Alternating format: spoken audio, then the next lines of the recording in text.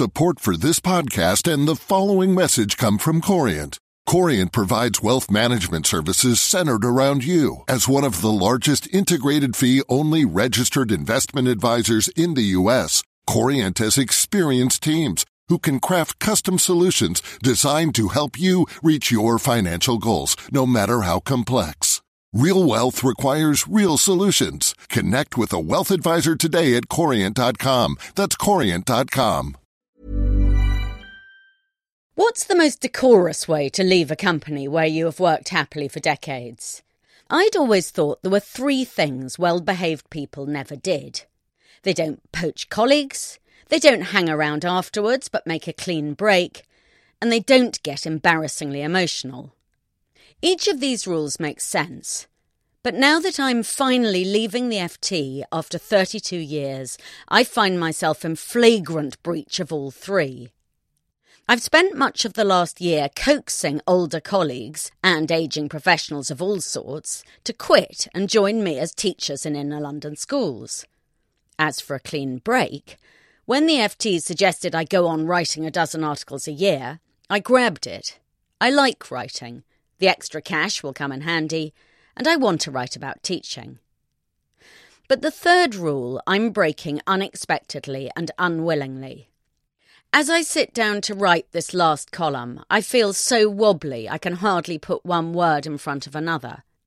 This has taken me quite by surprise. I announced I was leaving so long ago I've had ages to get used to the idea. And it's not as if I'm regretting it. Although I still love my work, I knew it was time to go once I realised I'd stopped being frightened of writing useless columns. Fear is life's biggest motivator, and without it, you have to move on. When I started to clear out my desk last week, I felt fine. I simply scooped up 32 years of workplace detritus and dumped it in the bin. I barely glanced at the letters I'd been preserving in desk drawers for decades. I Marie Kondo'd the lot into paper recycling. I paused briefly over the collection of dusty trophies awarded by organisations that are now defunct. But my dilemma was whether to put them into the mixed recycling bin or the general rubbish.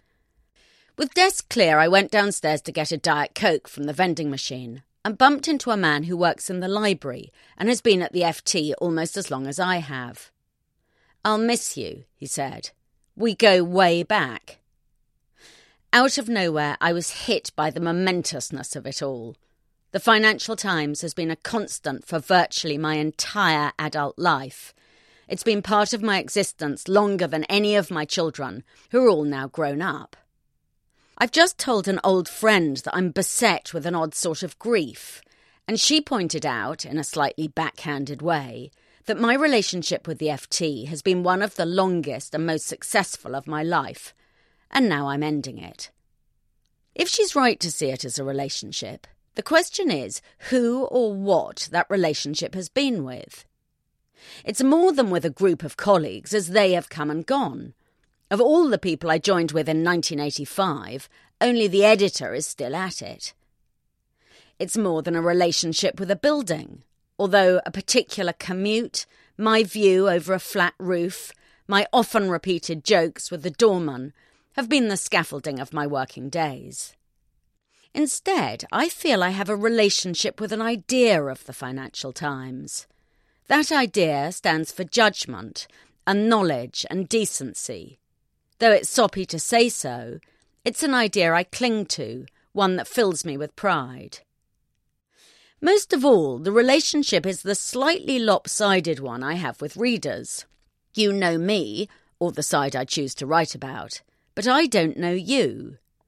Even after 23 years of writing this column, I still can't work you out.